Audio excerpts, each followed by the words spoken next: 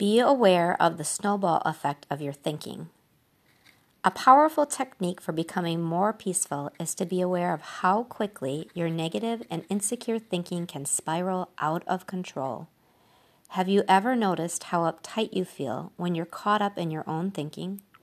And to top it all off, the more absorbed you get in the details of whatever is upsetting you, the worse you feel.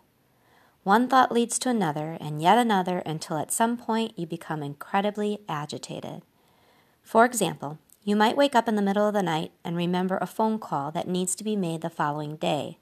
Then, rather than feeling relieved that you remembered such an important call, you start thinking about everything else you have to do tomorrow. You start rehearsing a probable conversation with your boss, getting yourself even more upset. Pretty soon you think to yourself, I can't believe how busy I am. I must make 50 calls a day. Whose life is this anyway? And on it goes until you're feeling sorry for yourself. For many people, there's no limit to how long this type of thought attack can go on. Needless to say, it's impossible to feel peaceful with your head full of concerns and annoyances. The solution is to notice what's happening in your head before your thoughts have a chance to build any momentum. The sooner you catch yourself in the act of building your mental snowball, the easier it is to stop. In our example here, you might notice your snowball thinking right when you start running through the list of what you have to do the next day. Then, instead of obsessing on your upcoming day, you say to yourself, "Man, there I go again," and quickly nip it in the bud.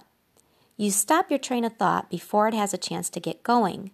You can then focus not on how overwhelmed you are, but on how grateful you are for remembering the phone call that needed to be made. If it's in the middle of the night, write it down on a piece of paper and go back to sleep. You might even consider keeping a pen and paper by the bed for such moments.